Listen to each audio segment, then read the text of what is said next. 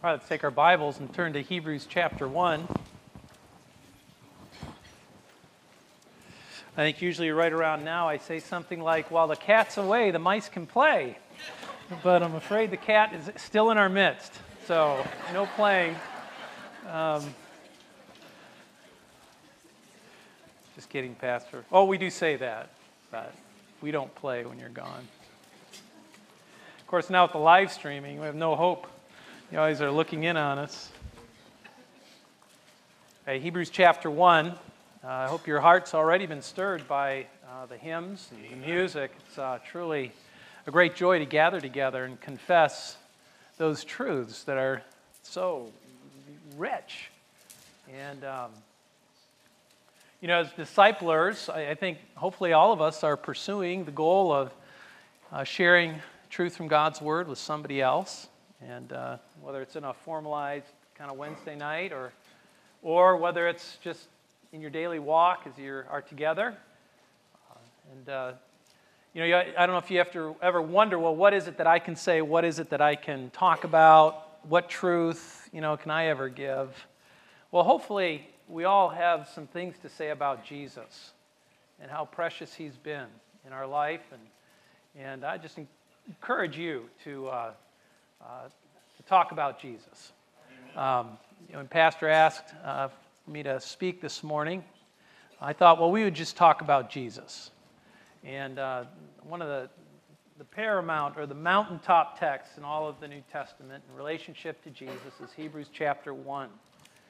And we're going to read just a few verses here, and then we're going to make some appropriate comments on it. But as I thought of Hebrews chapter 1 in relationship to Jesus, one of the things that you find in the book of Hebrews is that the author is really waging war with a cultural reality in the lives of his hearers. And you sort of have this clash between the authorities of either the culture or of the person of Jesus Christ. And it is true, it is very true that culture is such a powerful shaper in our lives, isn't it? We are members of the culture. We actually make up the culture. We are part and parcel with the culture. And it certainly is a powerful shaper. How we think, how we act, and how we feel is often shaped just by the fact that we are participating in community in the 21st century here in the United States of America. And there is a cultural expression of all of that together.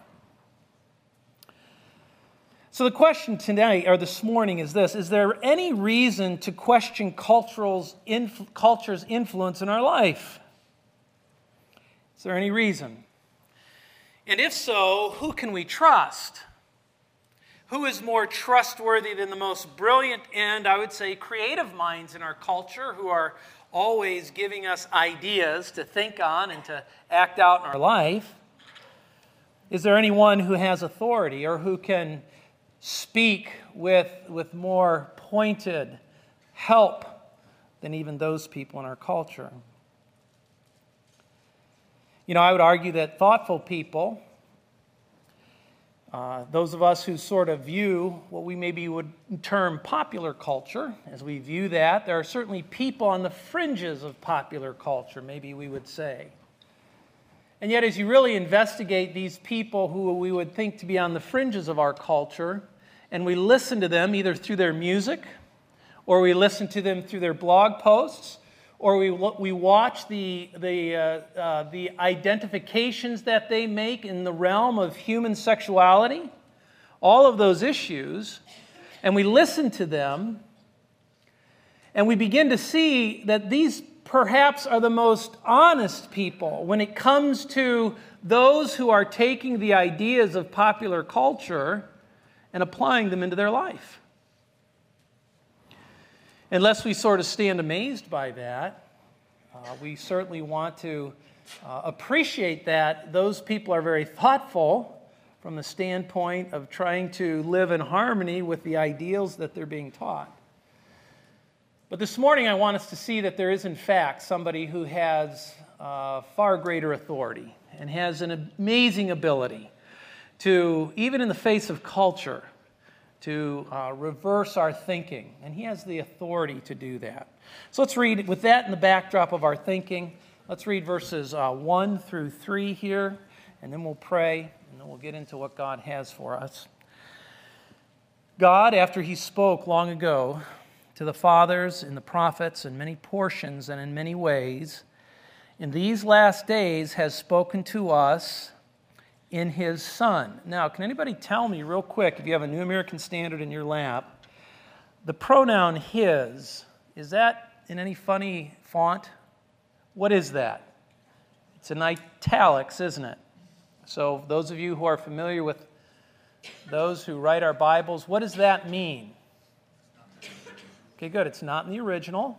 It's supplied by the translators or the editors, really the translators at this point, for clarity. But we could read that this way: in these last days has spoken to us in Son, S-O-N. We're going to make a point of that. That's really the hinge of this whole issue of authority and who can stand and speak. He has spoken to us in Son, whom he appointed heir of all things, through whom also he made the world. And he is the radiance of his glory and the exact representation of his nature, and upholds all things by the word of his power. When he had made purifications for sin, he sat down at the right hand of the Majesty on high. And then the text goes on. So let's bow for a word of prayer and ask the Lord help as we look at our passage here. Heavenly Father, we thank you so much for your goodness to us, for your grace and your mercy. And this morning we take a long, lingering look at you, Lord Jesus, not as the meek and lowly, mild man of Galilee who walked the dusty streets, who was scorned, and who for our sins was horrifically tortured, beaten, and then died on the cross. We thank you for that. We make reference to that in our text here, but we are beyond that in this text. We see the Lord Jesus Christ high and lifted up. And it becomes a matter of authority, Jesus. And I pray that all of us here this morning together, we would joyfully bow the knee to the King of Kings and the Lord of Lords. Because, Jesus, you are very special. There is no one else like you. And we want to make much of that this morning. So help us to do that. Help us to make decisions and changes in our life that are in concert with what the author of Hebrews tells us is true about you. So thank you for it. In Jesus' name, amen.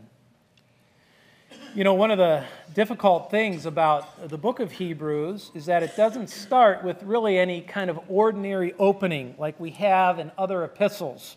It just kind of jumps right into its subject matter. So to begin this morning, I'd like to direct your attention to the end of the book to kind of get a sense of perhaps why the book of Hebrews is placed in the canon of Scripture. So let's go all the way back to Hebrews chapter 13. Hold your finger there in Hebrews 1. We really want to get a sense of the so what of what we're about to read. And it's a critical so what, and it really stands in the face of the authority that our cultural ex-aficionados claims. Those captains of culture, those who are creating the ideas that pop culture is selling us. And it really comes down to this wonderful benediction in verses 20 and 21.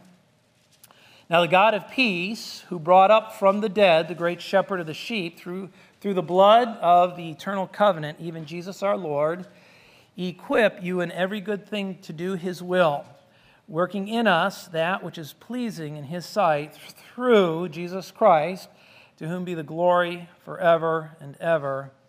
Amen. I want to focus our attention there in verse 21 on the word equip.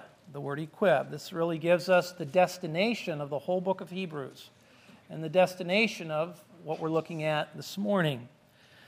The Greek word equip, it can be translated in this way.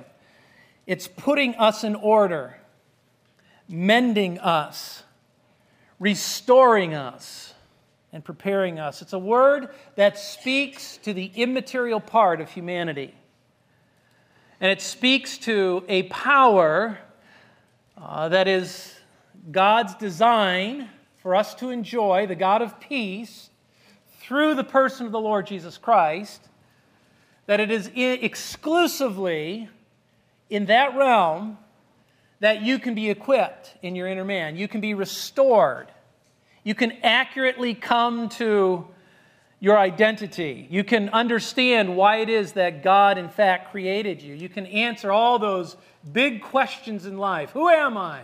Why am I here? What's my purpose? How's it all going to end up anyway? Those ultimate questions. It all funnels down into this word equip. And the information we have in the book of Hebrews has equipping, restoration, preparation, peace. It has that as its destination. So is that something you want? In your inner man, as you look back in your life, are there times when things have been less than clear? Perhaps you're living that way right now. You lack clarity. You wonder, well, what am I supposed to do? Where am I going? Perhaps you have been victimized by somebody else's sin, and you're wrestling in your inner man and your thoughts and your emotions and trying to figure all that out and how that impacts your personality and what, in fact, God has for you. And beyond being the victim of sin, maybe you are somebody who has victimized others in sin. And you hold a guilty conscience in relationship to that. And it's a very painful reality. But I want you to know this morning there's hope. And you're not going to find hope from the cultural ex-aficionados. I don't know if I'm saying that right. Is that a right word? No? Just the people who are in charge of our pop culture. As you listen to the wonderful music they produce. And as you watch all that they want you to watch, and as you read all the psychological things they want you to read. No, it's found here, this equipping, this ability for restoration. And the idea here is that the garments of your life have been ripped, not along the seams, but they've ripped right through the fabric as a result of sin. And it's a very difficult repair. And you need somebody with real authority to come alongside and to begin to teach you how to think, how to act, and how to feel. Particularly feel, isn't it? That's a critical one. And the author of Hebrews says there is such a one, and his name is Jesus. And we're going to see some specifics of why Jesus is uniquely equipped to restore you, to mend you, to prepare you.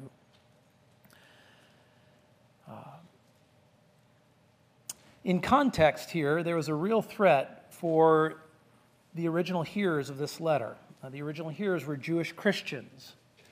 Culturally, equipping for them was found in Judaism. Judaism would be so much easier. Judaism was the religion of grandma and grandpa, parents and friends. Every social gathering was made extremely difficult because these hearers weren't embracing that philosophy. They were embracing Jesus instead of Judaism. It caused all kind of pressure. Also, Judaism was approved by the Roman government itself. Christianity, on the other hand, was outlawed and illegal. It's caused for all kinds of issues, and people were literally chased over the Roman Empire. We're aware of the infamous Roman Colosseum. Stories of Perpetua, a woman who, with her children, is literally devoured by lions because she would not, and her kids with her, by the way, because she would not succumb to anything but Jesus as Lord and Savior. Amen. Read Fox's Book of Martyrs sometimes, and you'll be encouraged with the faith of God's people. But culture, Judaism, was a huge, huge pressure. It was culturally advantageous to give up Jesus and to seek to be equipped just like everyone else in and through Judaism. A parallel for us today would be what I call secularism. Today, we don't necessarily, or we as Gentiles aren't pressed by Judaism. Rather, we're pressed by secularism. We have, on the positive side, they tell us man is the measure of all things. And that was actually philosophically put into print way back in the 1700s. On the negative side of the ledger, it essentially boils down to this truth that man's God is his belly. I mean, that's sort of the negative expression of it. But that man is the measure of all things. We know that this too, this idea that what you need is truly found inside of you, and you just need to liberate that. You're basically good, and you just have had environmental realities that press in on you, and you just need to kind of figure it all out, blame the right people, and be liberated to do whatever it is that you want to do. And this supposedly is going to help equip you. This supposedly is going to help to restore you. And I wouldn't dare, because I didn't know these people personally, and to this day I don't know these people personally, but I don't think they are ill in their motive. I think their motive is to equip, it's to restore, it's to prepare, it's to have you enjoy life. That's what our pop culture aficionados want for you. But the problem is they have no wherewithal. They are adrift on the sea of man's ideas that is as deep as the ocean. And there's no clarity there. It's literally being tossed about.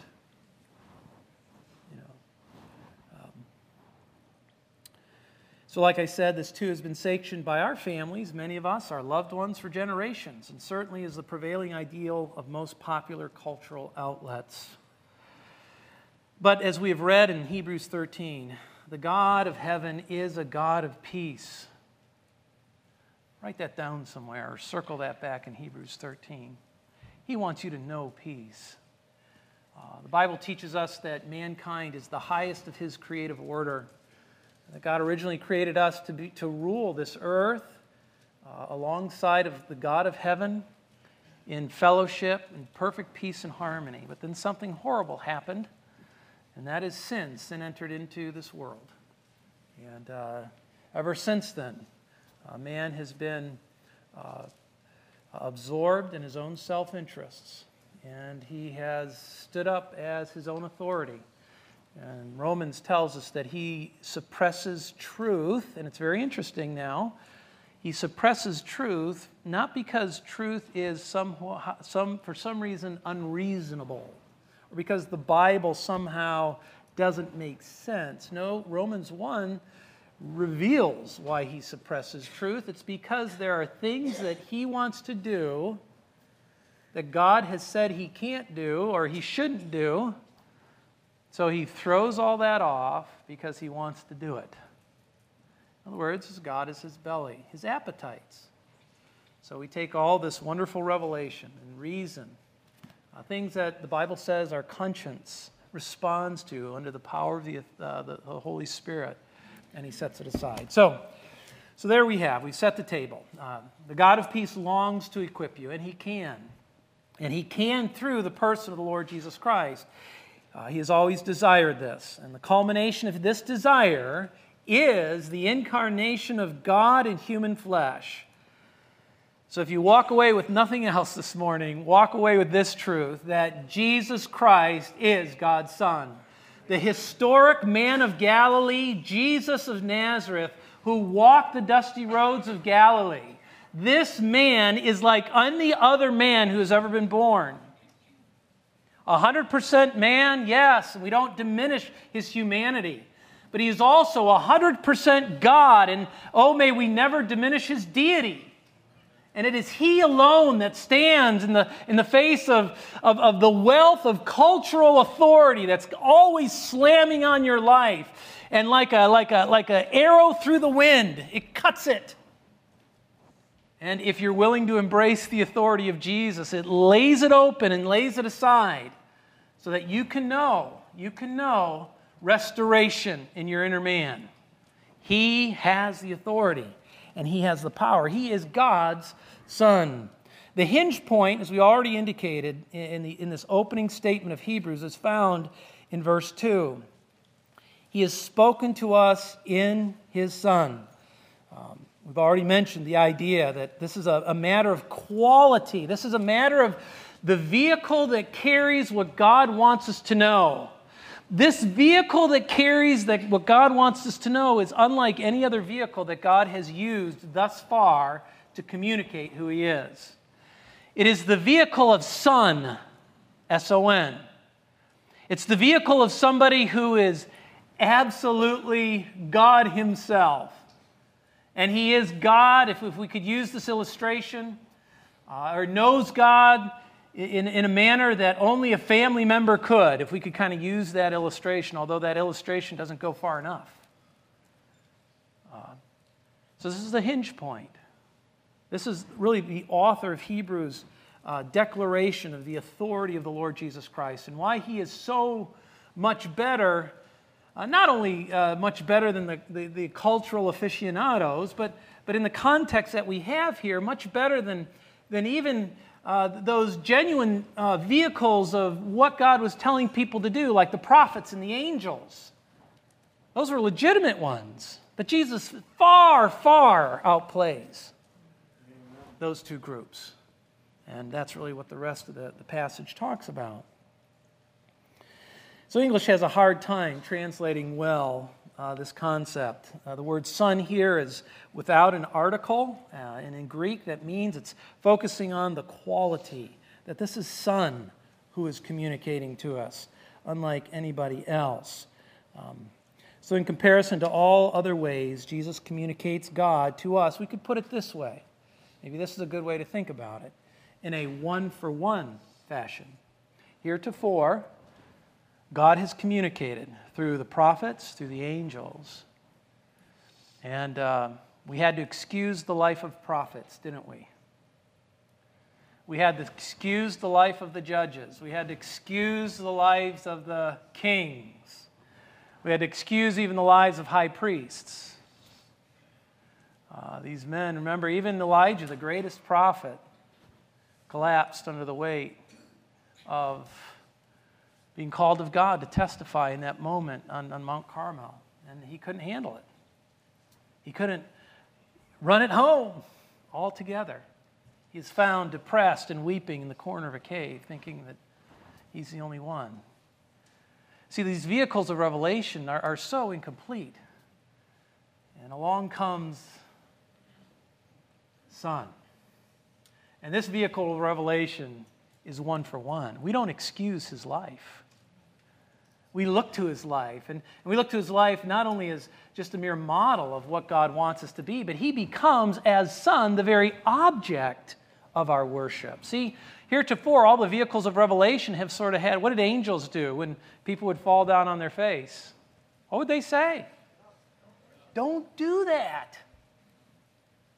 Jesus now says, your faith has made you whole. Go and sin no more. Authority, because He is God, my friends. It's huge. And we live in this time in the church age with this robust reality and robust understanding. So Jesus Christ is Son. The first point we see here in our text is that prophets are not Son. I've kind of already alluded to that. Prophets spoke authoritatively, yes. In many portions, their revelation about Jesus or about the coming Messiah or all that was happening in God's plan was fragmentary at best.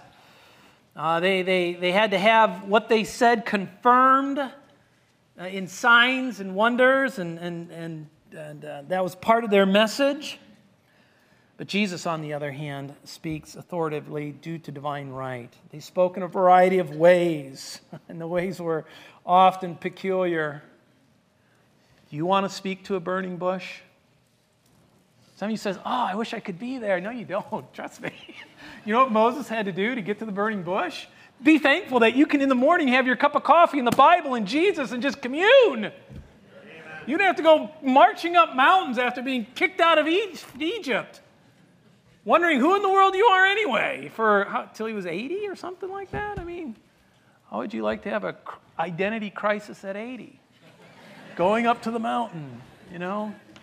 You don't have to do that, friend. You have an authority in revelation, in communication about truth that has come. So prophets were in his son. You have Moses at the burning bush, Elijah in still small voices. Now, we seem to like that. We kind of make much out of this idea that God told us things. Well, I would rather just hear Jesus' voice as it's written in the Word of God, because he has all authority, and it's objective. And I can turn around and share it with my disciplee because I can show him. I actually have something to contribute rather than some mystical experience that probably my disciplee will never have and he'll always yearn for. You know, how would you like to train your children that way? Oh, you know, here's a little piece of information, but you'll never get it or understand it. Too bad, boo-hoo. You know, no. Jesus is better than that. He said, make disciples. Every one of us. All of us. All the things that I've taught. I've taught you this. It's objective. Sanctify them in thy truth. Thy word is truth. John 17. Pastors shared that with us over and over again. So we have this great joy. Isaiah in a vision in the temple. I mean, that's just flat out terrorizing. Isaiah 6. Hosea and his family circumstances. How would you like that, guys? You know, go marry a harlot. Well, you know, I'd rather just have Revelation a little simpler than that, by golly. You know, that's a vehicle of revelation. Aren't you glad you don't have to drive that vehicle? What about fruit baskets in Amos? Aren't you glad you don't look for revelation in fruit baskets? Have to articulate that? I'm glad. So through symbols, events, pillars of fire, dreams, visions, the Urim and the Thummim, all these things. These are all vehicles of revelation. I don't mean to diminish them. They were very important and critical in their era. But I'm diminishing them against the backdrop of the resurrected Lord of glory, Jesus. And that's exactly what the author of Hebrews is saying here. Folks, you have a far better witness and revelation. And to whom much is given, what? Much is required. That's right. Folks, we are, I won't say that. All right. Number 2, prophets were not son. Number 2, as son, Jesus is God. And here we just have this machine gun heaping up of all the things that Jesus is. Number 1, he is appointed heir of all things.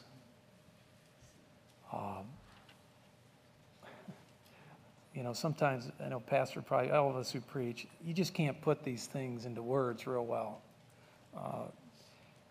He is supreme. He is in the supreme place in all the universe. All the universe.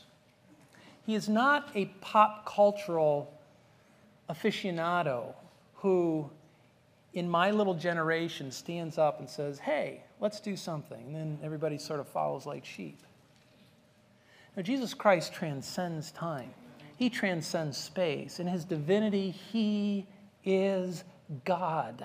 He is heir of all things. The author of Hebrews is simply saying this: the train is rushing into Jesus' authority, and all things will be given to him. And folks, you better get on that train.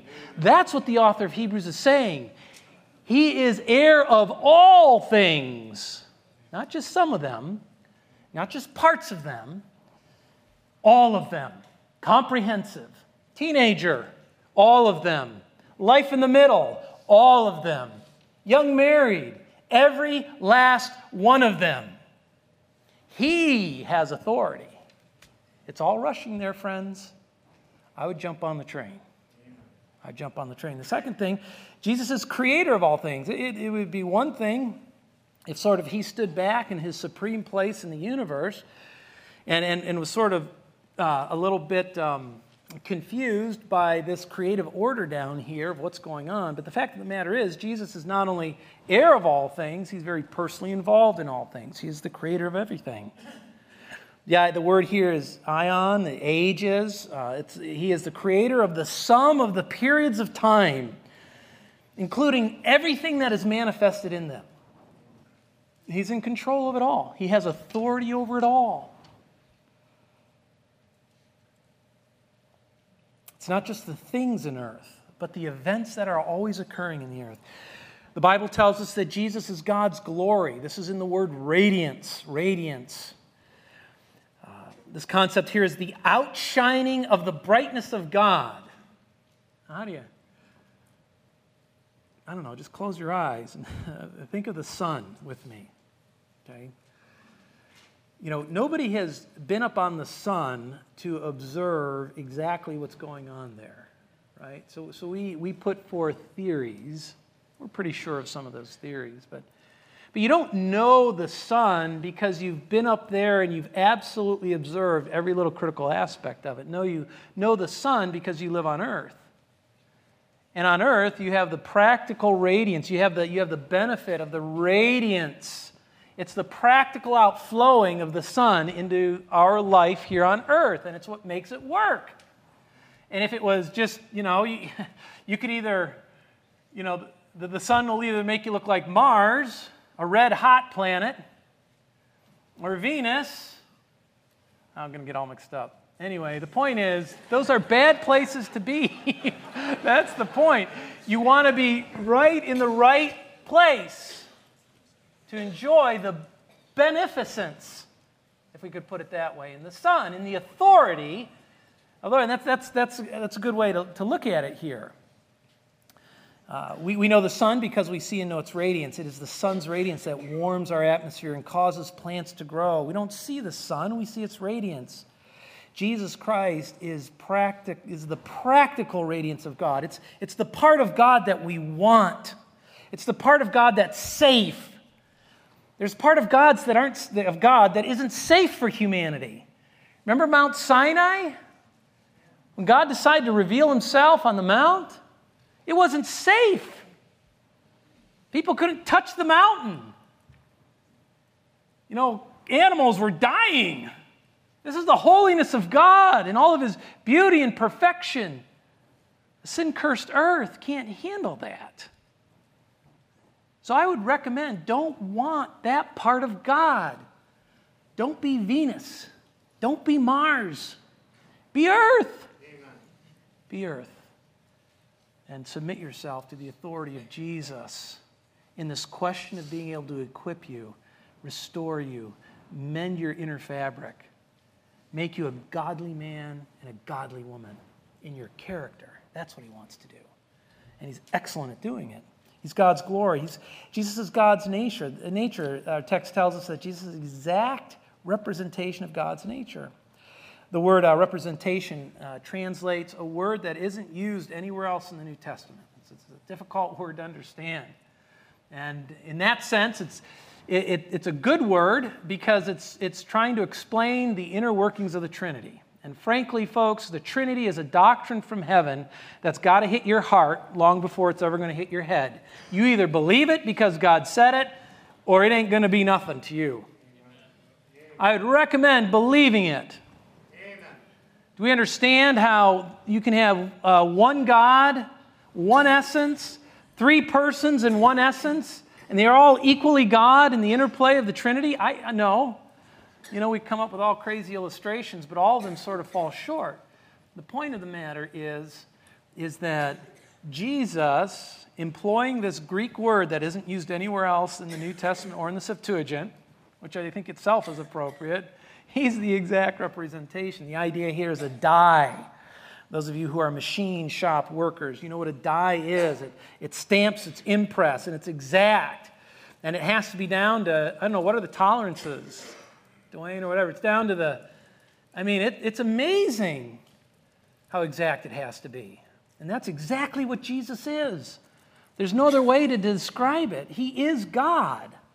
For our Mormon friends or our Jehovah's Witness friends who would diminish the person of Jesus as some one of many gods or as a created being. No, here the author of Hebrews is saying as best as he can, that none of that is true, that Jesus is the very nature.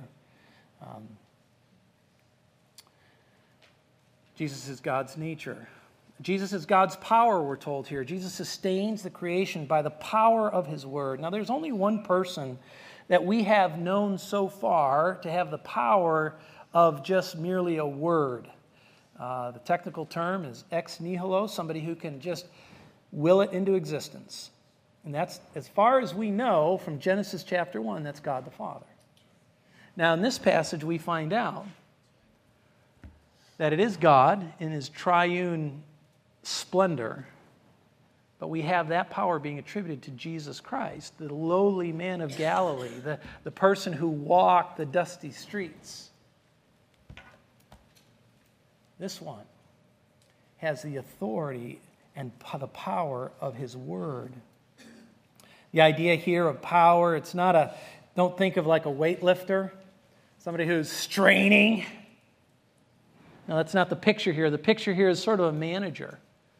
It's a CEO who is in complete control of the organization, and he's moving everything along the lines of the stated mission. That's what Jesus is doing. Everything is operating, and everything is rushing to his authority. That's the goal, and all men will confess that. So Jesus. Number 3 then, as Son, Jesus Christ accomplished his work. And this is what is of great joy and delight. Let me get back there to Hebrews chapter 1. It says here, and when he had made purification of sins. Now that statement, purification of sins, I think we have some pregnant ladies in our midst. I use the metaphor, that's a pregnant statement, and those ladies can tell you that. You know, you can walk by a pregnant gal and say, oh, she's pregnant, but if you really want to know what's going on in her body, you know, and take the time, there's a lot going on there. Bless their hearts. You know, they say that all give some, but some give all. Those ladies give all to the kids for sure. We're thankful for that, obviously. But here, Jesus Christ did that which only God could do. He made purification of sins. Now, that very verbiage is intentional. Remember, the author of Hebrews is writing to Jewish Christians. So he's going to use things that are within the Jewish context, and purification of sins they understand from the whole Old Testament Mosaic context and all that went into that. You see, Gentiles read that and we go, oh, the cross. Whew.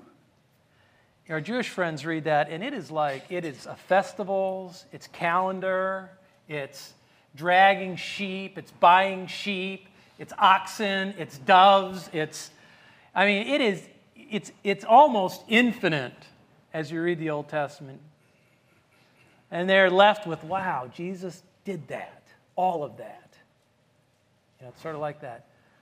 You know, that pregnant gal, she could tell you it all. And it is a lot.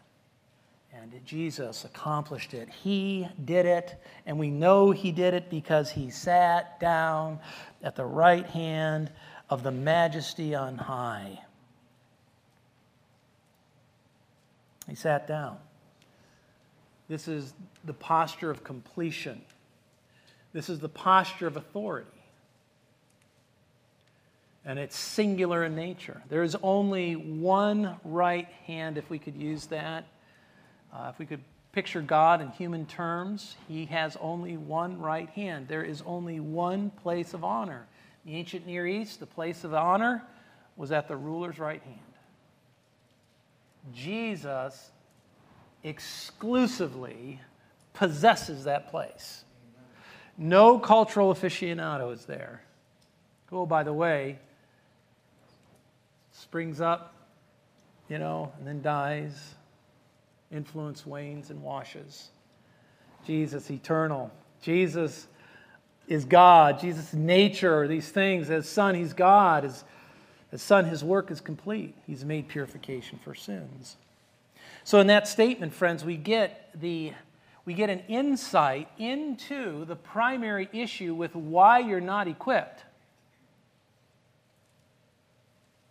It doesn't say that Jesus, he came up with some psychological construct to help you with the effects of your problems in your life.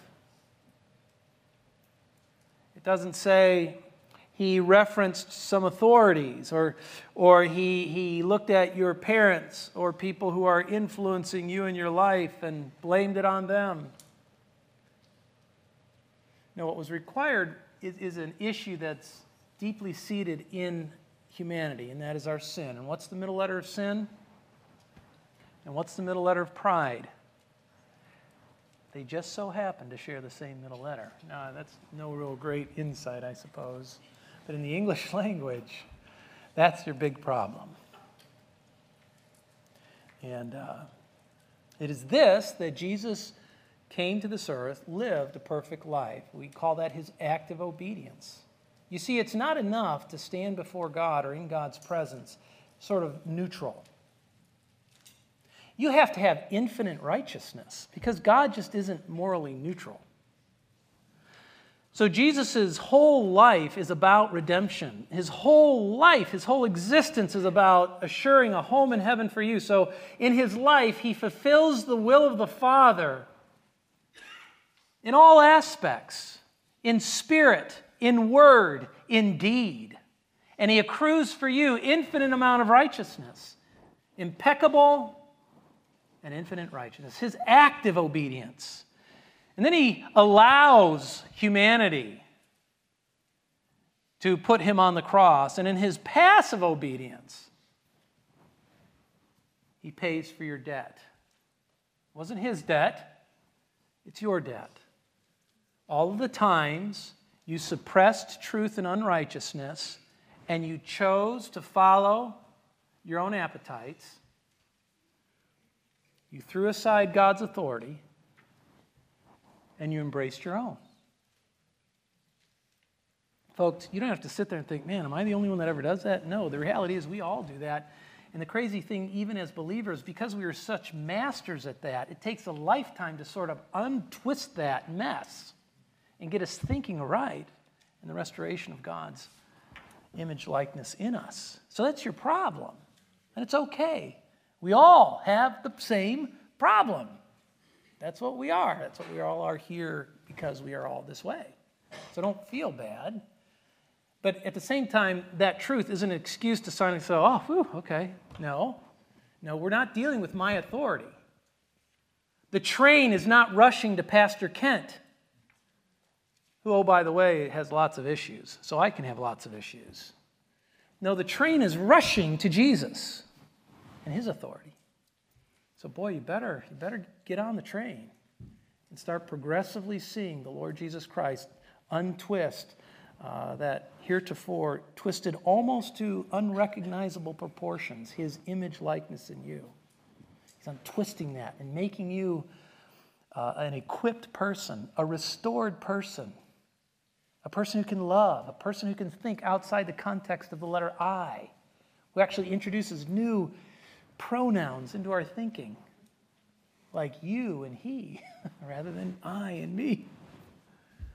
This is what Jesus does. So he sat down in the posture of rest. Dear friends, be assured that there is a voice in the person of Jesus that is the trustworthy word from God, because he himself is God.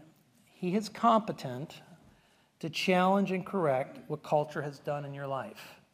Very competent. As culture inflames a conscience, maybe you're filled with guilt. Culture does that often, and then insists that the conscience isn't to be heeded. Don't worry about it. Or perhaps as it reorients the whole moral compass, turning life upside down, giving humanity all these options, wonderful options, with all of their horrific realities that just literally sap the life out of human experience. Can you know this morning that Jesus, the Son of God, is the master equipper, the master person who can heal, who can forgive, who can make purification for you. He has made purification for your sins, and he can show you as you seek to then, as you give your life to Him, He can show you how to grow in grace, abound in love, be a man or woman of hope. There it is, beautiful triad, right? And that's what He's good at. This morning, you might be listening to all this for the first time and saying, whoa, that's quite a bit. Maybe you've never heard Jesus from the author of Hebrews like that. But this is understanding Jesus on His terms. A part of this whole question of authority in your life is you like to accept Jesus on your terms. And I guarantee you hate that when people do that to you. You hate that. You at least want to be able to speak for yourself, don't you? Yeah, I remember being a teacher and an administrator making all kinds of assumptions on his own terms about who I was and how I even thought. And it created a very difficult reality. But we have heard from the author of Hebrews, who is writing under the inspiration of the Holy Spirit, contending with your culture, contending with all that you are, and commanding us to align ourselves under the authority of Jesus. That starts at a certain time in your life, and that the Bible calls that a time when we're born again. Just uses that, it's a beautiful metaphor. So when you're coming to human life, you're born humanly, and you have life, and you have parents and all that, and you have context. Spiritually, it's true as well. As a metaphor, we are born again. We have our life completely, or our thinking completely restructured in a new way, that Jesus now is in charge. I give my life to Him. And this is what we call being born again.